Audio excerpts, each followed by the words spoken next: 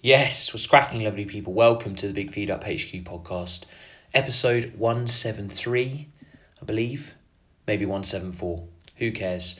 I'm your host, Matt Gardner, a nutritional therapist specialising in sports nutrition and health span. I also work in digital healthcare as a health coach for pre-diabetics and type 2 diabetics. I'm a food fanatic and I love a bit of outdoor fizz. So if you like the show, please share it with someone. Ultimately, it's the only way the show will grow. You can subscribe on SoundCloud, Apple Podcasts, Spotify. Do me a solid and leave me a review on Apple Podcast. It would help me greatly. Spread the show and the link is in the show notes. 33 Fuel and I have been working together since the beginning of the pod to bring you the show, and they produce natural and powerful sports nutrition products. Use Matt10 at checkout for 10% off your first order. I completed an ultramarathon a couple of days ago. I used 2 of their chia seed energy gels. I used 2 servings of their natural energy drink, pineapple flavour, delicious, works really well for me. Throughout the winter, I usually use a tablespoon of their greens powder. So have a look. Brilliant people over there at that business. Warren and Erica founded it. A chap called James works on there too, social media and marketing and things. So reach out to them on social media or ask me questions, or just go online and use the discount code. It's absolutely brilliant. So today I have a chap, a young practitioner called Adam Sutton on the show. So Adam studied sports and exercise sciences at the University of Birmingham and graduated in 2020. And after this he completed a master's in sports and exercise nutrition at Coventry University. And following that he registered with with SENA basically, so that's the Sports and Exercise Nutrition Register, so he's a graduate registrant, same as myself. Throughout the Masters he completed placements providing nutritional support to some of the university's sports scholar athletes, and also an amateur cyclist based in Oxfordshire. He's continued to work with one of the sports scholars, a taekwondo athlete, after leaving Coventry, and she has recently won the British Championships. Really excited to talk to Adam about that. Since finishing education, though, he's found it difficult to find employment opportunities due to an extremely competitive nature of the industry. He's been exploring roles in both practical applications, so obviously performance nutritionist roles, and also returning to academics to study towards a PhD. So really brilliant that he's being honest about how things are going at the moment. It's one of the reasons why I wanted to get him on the show to talk candidly about the sports nutrition industry and, you know, graduating with a new qualification and trying to get into the industry. So at present he's taken up a part-time job and also volunteers at a local rugby club providing nutritional support. So he's still searching for some experience, employment opportunities in the field. I can't wait to have a conversation with him. So let's get into the show. Adam, mate, welcome to the show. Thanks very much, man. It's a pleasure to be on. Thanks for having me. You're so welcome, mate. And obviously, to give a bit of a context to the listeners, we've been back and forth for quite a while on Instagram, haven't we? Talking. Yeah, about a year. So it's brilliant to obviously catch up, and selfishly it allows me to learn a bit more about you. But I think obviously your story so far, it's interesting, you know, not only from how passionate you are about the industry, sports nutrition. I know you probably are quite humble about your running, but obviously in terms of, you know, the athletic prowess side of things too, I want to get into that. But yeah, maybe just give people a little bit of background to yourself, you know, how are you doing at the moment, like where are you, and then maybe we can get into some of the things you've been doing. Yeah, so I have completed in the past an undergraduate degree in sport and exercise science. I did that at the University of Birmingham. Then went on to do a master's in sports and exercise nutrition. Did that at Coventry University.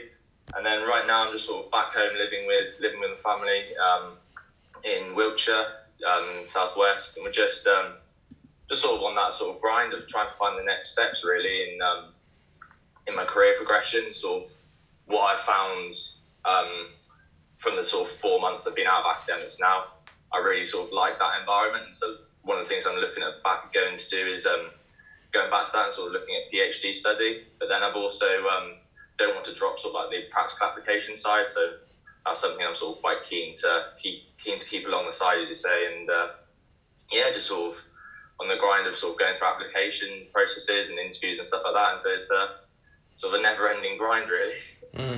And where did it all start? So when you got into sports and exercise science, did you jump into a module and think, oh wow, this is something that I'm really interested in, or did you grow up as quite into food, or having experiences eating well and performing well? Like, how did it all start for you, mate? Well, I think starting off how I chose to go into undergrad, it sort of was sort of like a clear. I was always really sporty growing up. Just sort of loved every sort of aspect of sport. Wasn't good enough at any particular sport to explore that as a professional athlete. So just sort of thought was the sort of thing that interested me most, in sort of science and sort of understanding stuff. Really, I really like the process of understanding why things happen. So decided to do the sport and exercise science, and then from that, it sort of like really got into the modules that sort of covered metabolism, physiology, biochemistry, and then sort of nutrition as well. Sort of followed on from that, and I've always sort of been a bit of a foodie and always enjoyed cooking growing up as well. So that was sort of like a natural progression onto the sport and exercise science, and sort of just taking it from there, really. And over time, have you found, obviously, as you've learnt more, dug into the literature a bit, and then you've obviously got interest, there'll be certain areas maybe that we could tease out around fueling or recovery or supplementation. Have you found it not easier, but being able to step back now you've done some years of study, you've actually worked with people, and you've realised there's some barriers and challenges, and you have to kind of pull out the right tools in your toolbox for a certain situation? Because I know when I went into it at undergrad, I just thought, right, it's cut and dry. These people eventually that I'm going to work with, they're just going to follow what I say. So how did you find that first interaction where you obviously came out of the lecture theatres and things and your books, and then you had to work with some of these scholar athletes and things? What were those kind of conversations like? Did you hit any kind of walls or anything like that, and you had to step back and think, wow, actually I need to rethink this? Yeah, definitely. Sort of you very sort of coming out of lectures and stuff like you said, you're very naive to how easy it is going to be to translate what you just learned into practice, and you sort of just think, oh, it's going to be simple, I just tell you to do X, Y, Z and go ahead for it. But then it's just sort of none of it sort of works like that in actual practice. It's all you've got to tailor it to, one, an individual, and then two, sort of certain situations. So like just using an example of purely fueling, like you mentioned, you could go and tell a runner that they need to eat this XYZ before they go out for this run. 80-90% of runners feel like they can't eat within 2 to 3 hours before going for a run. So that sort of short-term fueling goes out the window. So you've really got to sort of rethink different strategies, and then sort of how are you going to combat that, really. So it's that's just one example of just, it's not always as simple as you sort of first think.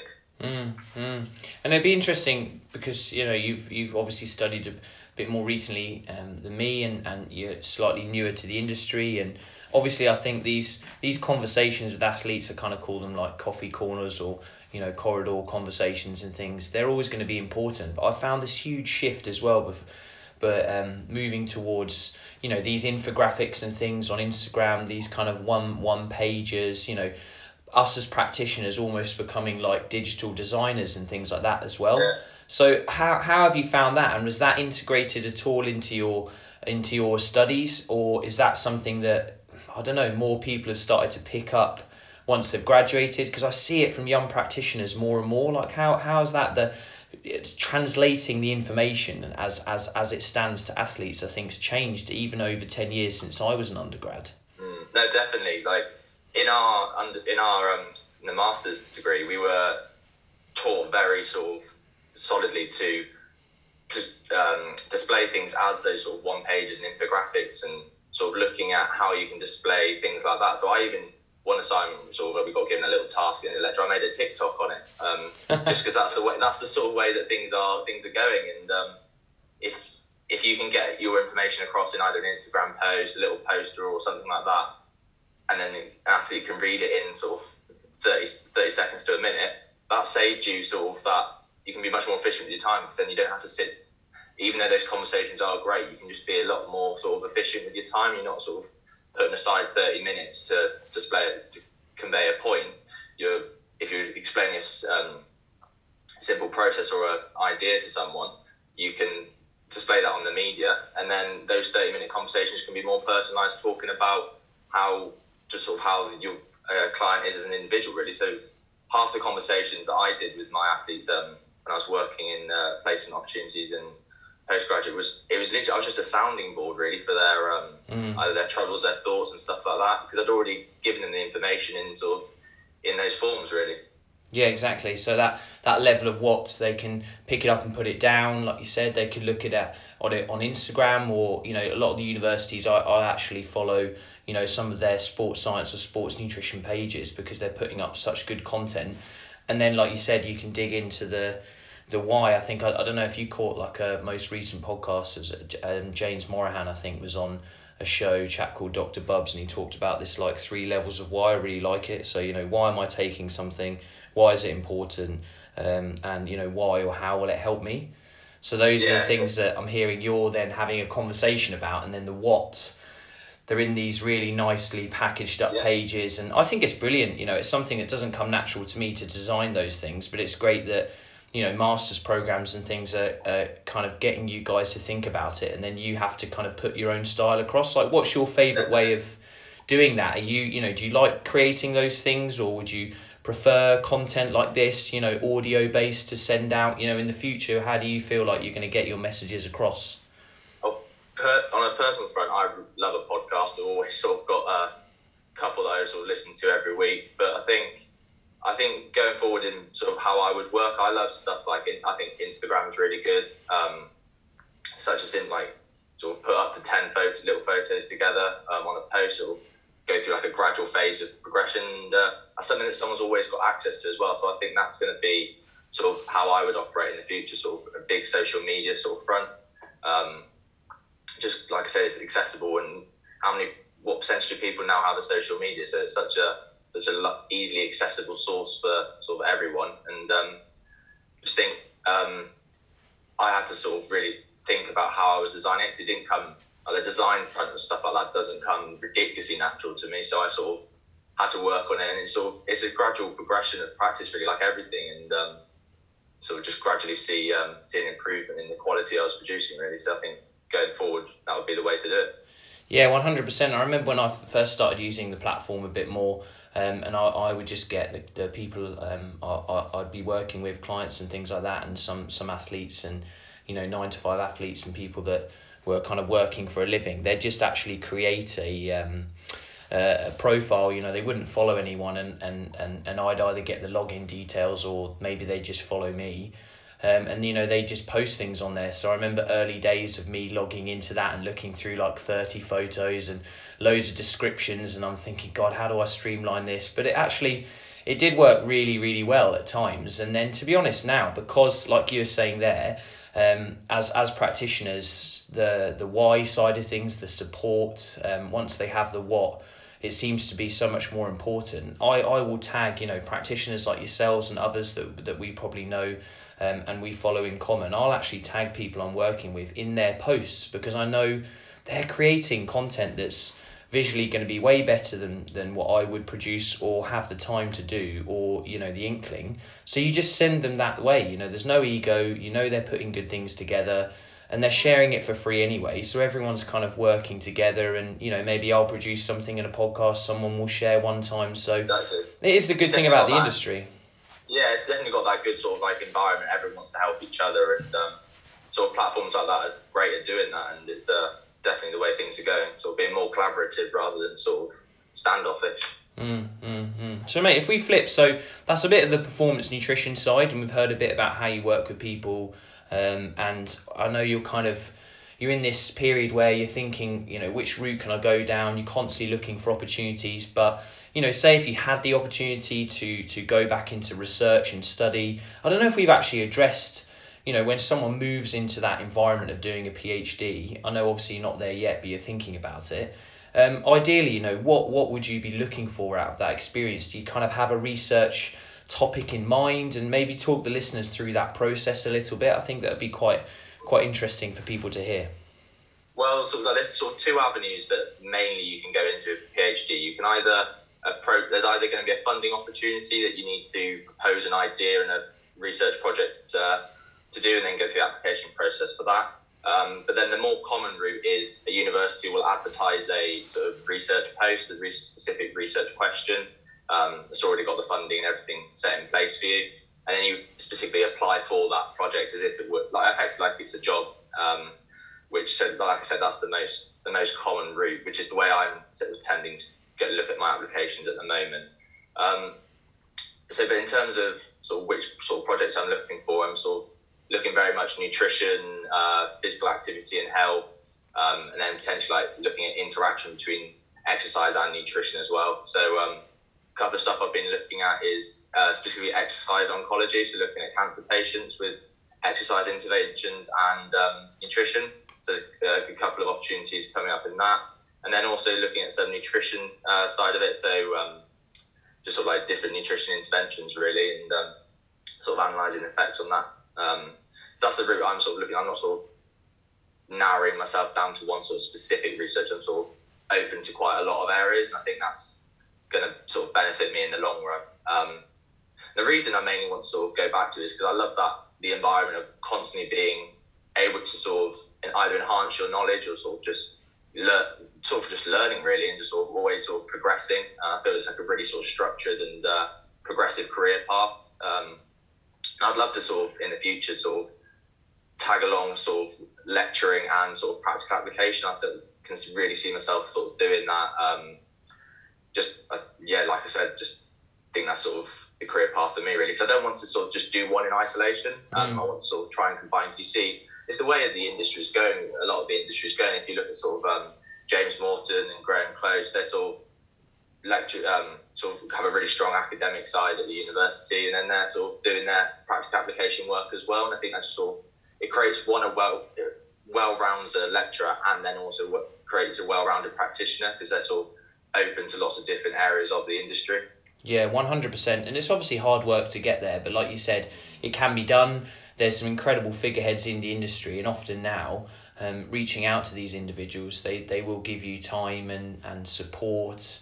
And like you said, if there's certain areas that you'd love to speak to people about and inspire people on, and keep up to the cutting edge of research and deliver that information to students, then that's brilliant. And then, you know, if there's opportunities in your favourite sports, or might not be your favourite, but you end up working in some of these, and like you said, you can do a day or two or half a day at some of these clubs, because you have to, I think, keep razor sharp. If you are delivering, you know, sports and exercise science, exercise metabolism modules, sports nutrition modules, and then you're not necessarily in the field all the time, things are changing dramatically. Increase, like I mentioned earlier, about how sort of as a student I came out quite naive and think it's going to be easy to translate what you learn into practice. If a lecturer's not constantly practicing as well, that gap's just going to grow even bigger, and all of a sudden you're going to have a massive disparity between what is actually doable in the field and then what you learn it. So it's really important, I think. I did find that I really enjoyed my immunology lectures, and going into the weeds around some of those things. But then I think I found coming out, you know, how I just couldn't really apply any of that. There was so much detail and so much information about nutrition and immunity, and then when it came down to speaking to athletes through the winter, you know, you have to have that simple approach. And I was like, wow, you know, that lecturer at the time, fantastic, you know, very smart, cerebral bloke, but clearly hadn't been in the field for a while, to be able to talk to people about the fundamentals of, right, you know, how do we think about antioxidants, vitamin D testing, all these things. And you just get bogged down in all these pathways and reactions and things like that, and you're learning all this stuff. And there was so much of that I really haven't, you know, utilised moving forward. So there are still some areas that, you know, people can get stuck in, and courses and things need to catch up. But for the master's program you've done, and there's obviously some of these postgraduate courses as well in nutrition and things like that, they are so much more practical now. And if you can do placements and things, it, you know, it is brilliant, isn't it? Yeah, and I really like, we in the first term of the master's degree, we got a massive page of different sort of placement opportunities you could do. Because one of them, you had to do a placement as one of the modules. So it's definitely gearing you in that direction. It's not sort of forgetting about the practical application. It's, we're going to do the two in tandem to sort of really sort of create a well-rounded practitioner. I think that's the way things are, the degrees are going. So yeah, of course. Yeah, it's so competitive, and then there's opportunity. Then people might go down more of the health psychology and behaviour change routes. I've certainly found Well, I studied for most of my 20s. I did obviously do some other stuff people know in terms of nutritional therapy and some health coaching work, but I found things like motivational interviewing technique, and then, constantly reading about how to speak to people about behavior change and things like that. Once I'm always learning, and you're always growing your nutrition toolbox and doing your CPD, but then there's certain times where you think, actually, how am I then going to support people from that behavior change side? And some of that takes over for a little while, but I think it's brilliant. We're both wanting to constantly progress our knowledge base. You may be going more back into the research, but then we need people to do that, to then inform practice, and especially with nutrition and exercise for things like cancer and stuff like that too. That sounds like would be an incredible rewarding area, mate. Definitely, definitely. It's very interesting, very interesting. So yeah, I think, well, selfishly, because I like to go out for a bimble and a bit of a run, and I try and do one a year, and there's a few podcasts and things on some of my ultra marathons that people can listen to. But mate, you recently completed a bit of a serious bimble and hit a bit of a PB. So if you're up for it, not toot your horn too much, but yeah, talk us through that process, because it's brilliant. Obviously, it's a bit of an N=1. You know what works for you, but you had a cracking result. So maybe just explain a bit of that from a performance side. Yeah. So, where do you want me to start? Like, sort of how I got into running, or just? Yeah, that sounds good. It's always inspiring, getting people moving, and part of the show's about activity and stuff. So I think that would be awesome. Yeah. Cool. I could talk for hours on this. Good. Where do we start? Well, so I played main sport as I was growing up, was sort of badminton. I played badminton, sort of county standard, and then just to sort of keep fit, I started running along the side. Gradually started progressing more with my running, sort of leveling out with my badminton ability, and then I naturally started enjoying the running more. So, middle of 2019, decided to give up badminton, just concentrate on running. Just ran sort of a half marathon that year. And then the lockdown at the beginning of 2020 hit, and I sort of found that I was able to sort of really concentrate on running and sort of build a solid training regime. And at that point, I'd already entered the Brighton Marathon as well. That original date was at April 2020. That got cancelled. Moved into September 2020, so I was training for that, and then that got cancelled. So what I did was that got then postponed to the following April, but I still decided to run that virtually because that was going to be my first marathon. So I sort of just ran that in the streets, going off my GPS watch, and then carried on training, just running, sort of building up sort of solid training weeks.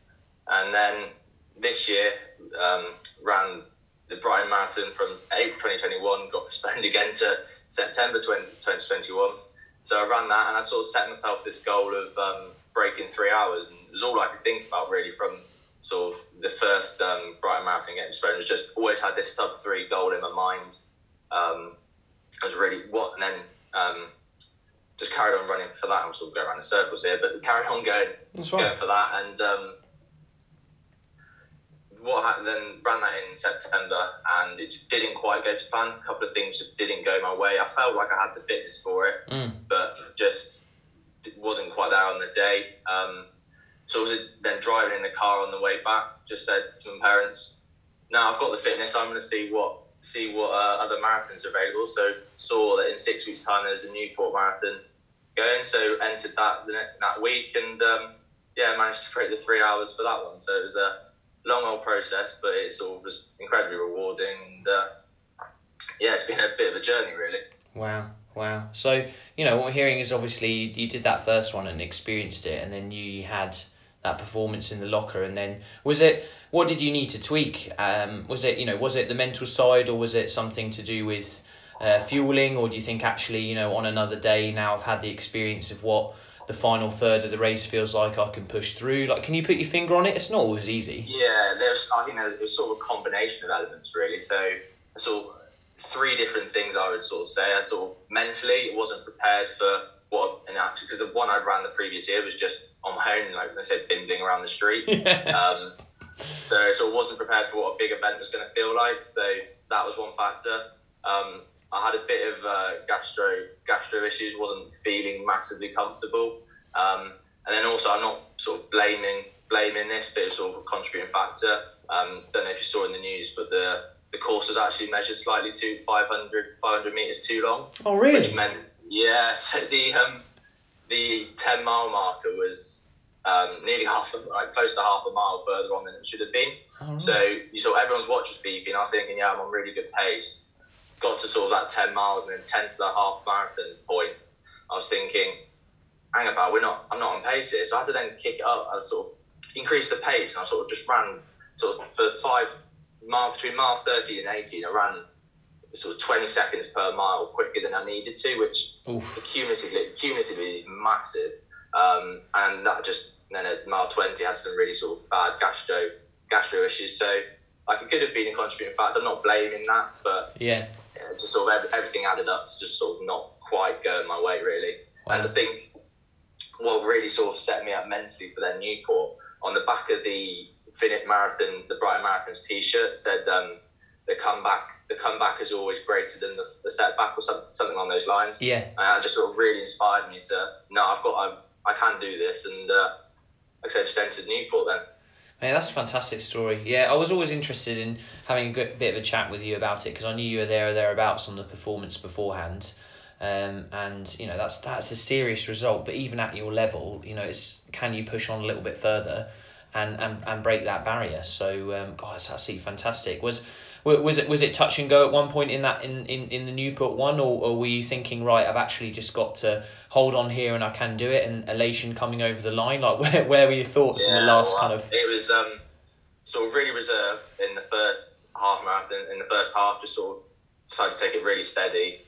And it's really, really flat course, so it's sort of, you didn't really have to sort of think about any hills it needs to sort of make sure you're saving for, so you can even split it quite well. So just took it out nice and steady in that first half, and then it was like about mile 15, I started to think, yeah, you can do this. You sort of, especially then getting into sort of 16, 17, 18 sort of single figure miles to go, sort of started getting really, really confident I was going to be able to do it, but didn't want to sort of get carried away with myself, because you can blow up just like that. So it wasn't good. And then I remember this really well. I was coming down about mile 22 and saw a bloke said, like a guy on the sideline sort of cheering, and said, "Go on, you're looking really strong, looking really good, really composed." And he said to the guy next to him, he said, "Yeah, and he looks like he's run a couple of miles." So I thought that too. It was a massive confidence going into those last 4 miles, because if I looked like I was fairly strong, I felt it as well. So sort of just really able to push on. Excellent. And ran the perfect race with negative split by about 30 seconds. So just sort of executed it perfectly, really. Wow.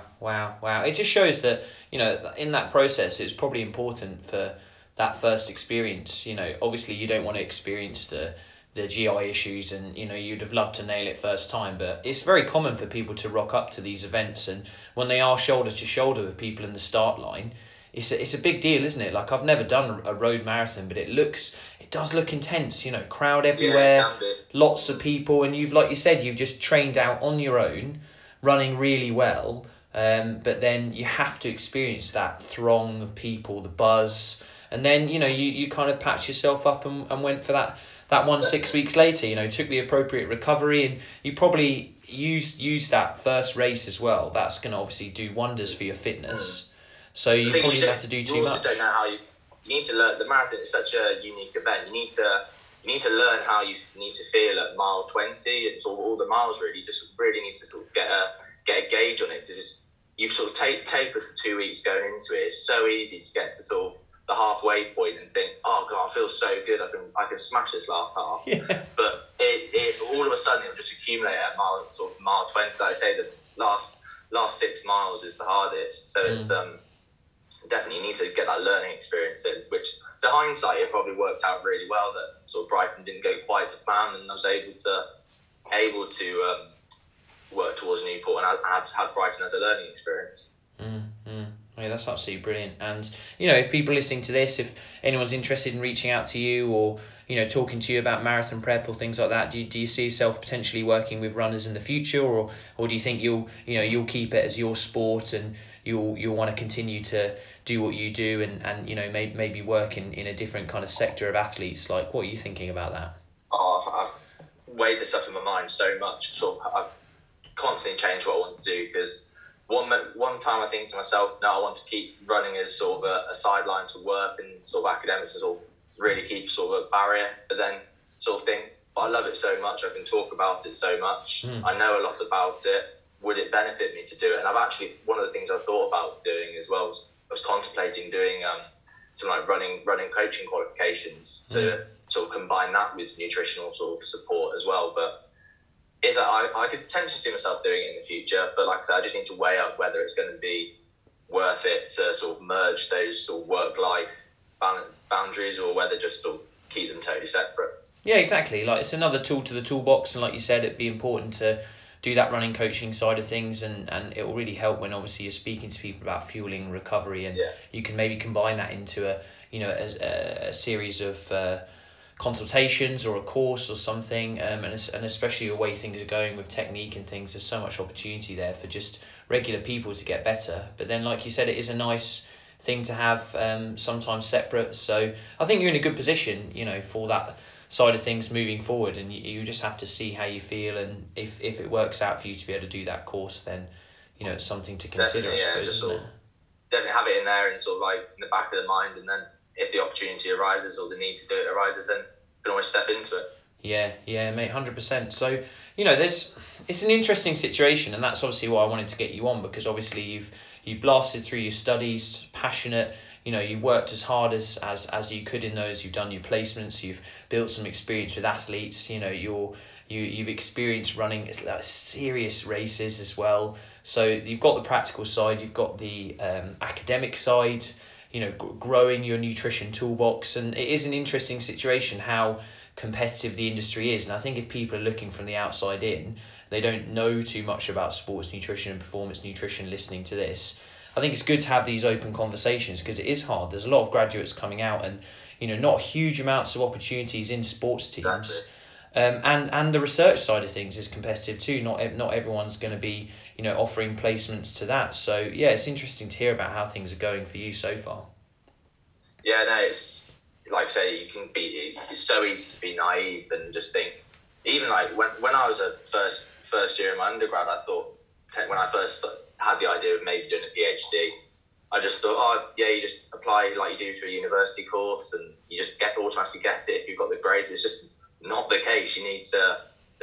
Everyone wants to do it. It's just such a competitive industry. Whatever avenue you want to go down, you've really sort of got to think about. And it's not just employers and university; they're just not looking for simply the grade, which I think is so easy to sort of get into like a bubble about. You need to sort of think about how you're making a sort of well-rounded individual. You best like gaining those experiences, gaining either if that's in research or practical application. Just always think about how you're going to develop that side of your CV. It's just more important than specifically just thinking about a grade. Yeah, and if you can, like you said, you get down to a local rugby club, you've kept in touch with some scholarship athletes and things, and that might not pay short term, but like you said, you're putting some processes into place, not being afraid to work part time or even full time outside the industry that you don't necessarily want to be there for the rest of your life career wise, but needs must, and these things have to happen. I remember I did a couple of seasons for Worcester Warriors. I managed to get that intern role through the UK Sport website 10 years ago, and I bet now you must go on to those places and it would be inundated. And God, I was living on my boss's sofa for the first pre-season, and he was taking me in and out, and then I got a part-time role at a school because one of the players had a deputy head. He was the dad, so I managed to cover my costs and do some coaching there. But without that, there's no way I would have maintained that role that looked good on the CV, that gave me the leg up. So some of it was so lucky, lucky. I think that's half of it is just like, one of the things that I've learned through this experience is just either knowing the right people, or just everything just going your way and falling into place, really. So I'm sort of keeping my fingers crossed that happens to me in the next few months. But what will be, and I'll end, like Mum always says, that you end up where you're supposed to be. So that I'm just sort of thinking about that and concentrating on sort of day by day, week by week, what's gonna get me there, really. So mate, it's exciting.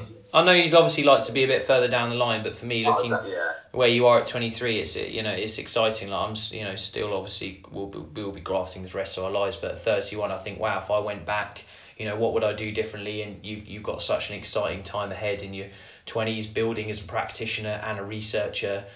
Or if you go down one of the other lines. So I think that's one of the reasons why I wanted to get you on to show that there are some challenges and things along the way, but you're passionate, you've got the practical side and the research side, building your CV, and it's important to have these open and honest conversations because our industry can look very flashy. You see some of the people working for professional sports clubs and they have to work hard and often the pay isn't great, but we love doing what we do and building ourselves, building our nutrition toolboxes. So mate, it's been an absolute pleasure. I don't know if there's anything else that you want to let the listeners know about before we wrap up, or maybe let them know how they can keep in touch with you. I can put a few things in the show notes.